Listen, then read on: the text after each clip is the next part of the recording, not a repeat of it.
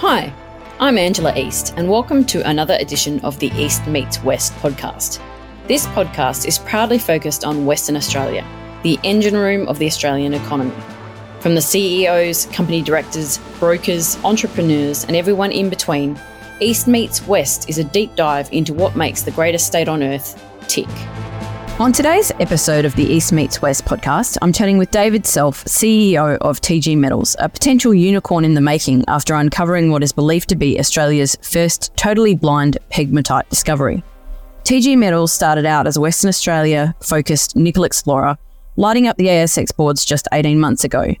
After spending its first year as a listed company trading below its IPO price, the company made a significant turnaround with an out-of-the-blue high-grade lithium discovery at the Lake Johnston project in the Goldfields Esperance region of Western Australia. Initial drilling turned up spodumene-bearing pegmatites straight away, with samples lighting up like a Christmas tree, according to David. On the back of that exciting news, TG Metals hit a 52-week high of $1.30, a massive 1,138% increase in its share price in a matter of days. David joins me today to discuss the sudden run to multi-bagger status, the Lake Johnston region as an emerging lithium province, and the majors eyeing the area.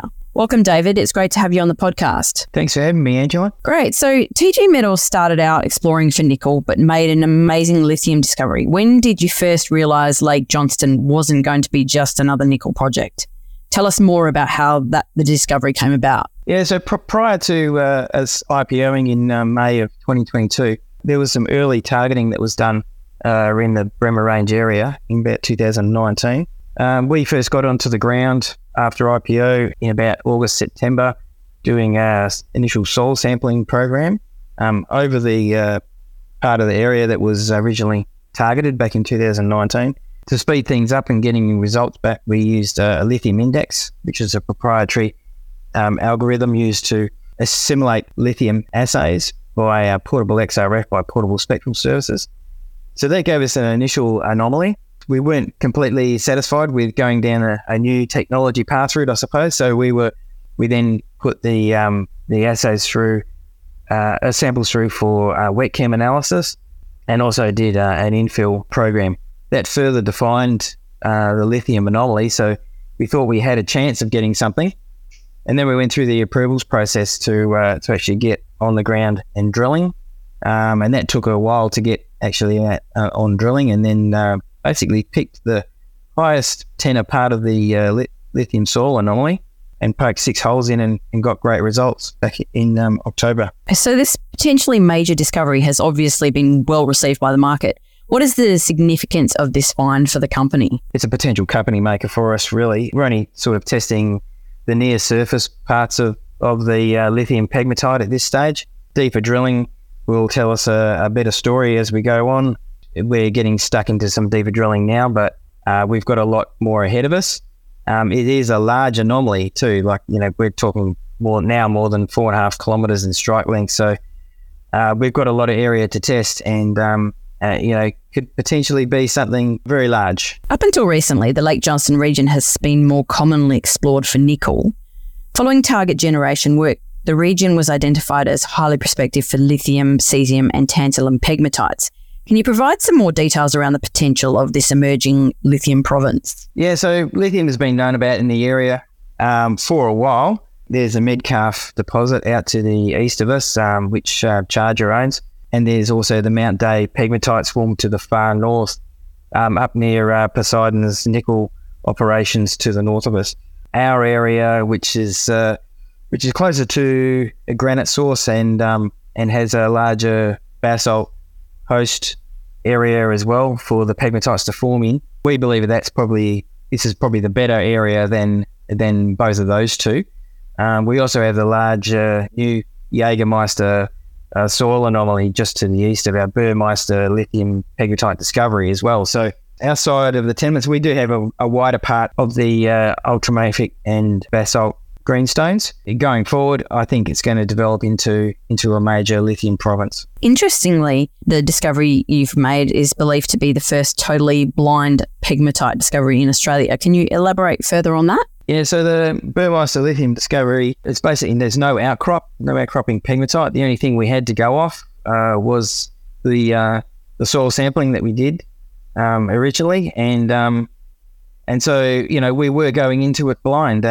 We had no idea of orientation of what lay beneath, or even if we would hit something to begin with. We had a pretty good idea that we would, but we didn't have any idea of orientation. So basically the drilling proved to us that it was a fairly flat-lying pegmatite, and that there was multiple pegmatites there stacked on top of each other. So we believe it's the first one in Australia. We're not sure about the rest of the world, but that's what people are telling us anyway.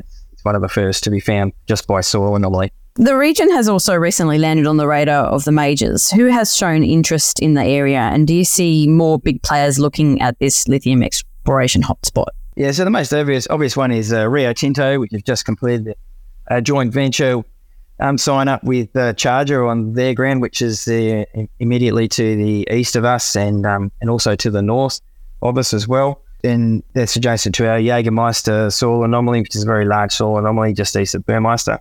The others in the region, there's SQM and Wesfarmers that are at Mount Holland, also known as Earl Grey, out to the west of us on the Forestania belt.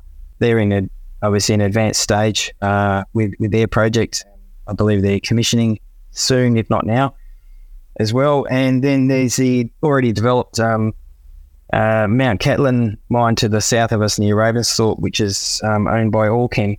And I'm sure those groups are all having a look at what we're doing and seeing just how big our Lake Johnson project will become. So TG Metals is currently undertaking a capital raising. How much are you looking to raise, and what will the funds be used for?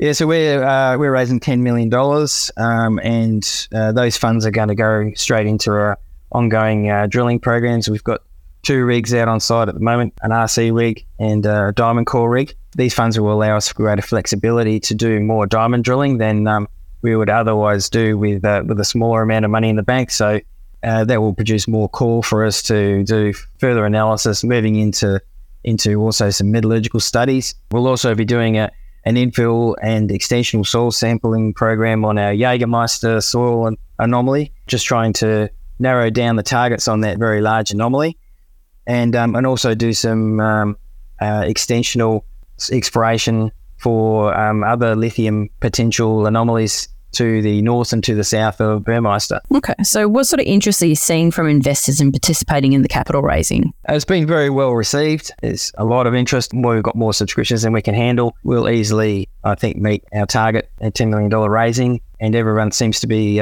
pretty pleased with it so far. Our share price coming out of trading halt hasn't really dropped that much, so we're looking forward to getting the funds in the bank, applying them to our further exploration. So in terms of exploration, what are your forward plans for the lithium discovery? As we've done with our previous lithium exploration, we've got to narrow down our targets on the Jägermeister soil anomaly, which we're going to do with infill soil sampling. We're also getting some expert advice as well on the soils for targeting. And we're going to move ahead with our first drilling approvals process as well on Jägermeister. In the meantime, we continue drilling on Burmeister. We've got a lot of drilling area there approved already, and we move ahead with defining the stacked pegmatites, the orientations, thicknesses, and grades, and then trying to establish where we can go forward with that with resource definition in the future. Do you have any more plans to pick up more ground in the Lake Johnson area? Yeah, we've been quite active in applying for vacant ground as it comes up, and we'll continue to do that. So any potential in the area for picking up vacant ground, we'll move ahead with that if it seemed to be beneficial to us as well. So it's always good to have more ground, and becoming so hot now for hotly contested, you've got to be a first mover to be able to get in and secure any ground which is available. So lastly, what is your anticipated timeline to delivering a maiden lithium resource? It's a bit of a hard question to ask where we are at the moment, because we are in still in the early stages. I would think that we would start looking towards having enough information together towards doing a resource drilling program sort of in Q2 of 2024, as in timing for a maiden resource. That will all depend on how big these pegmatites develop into.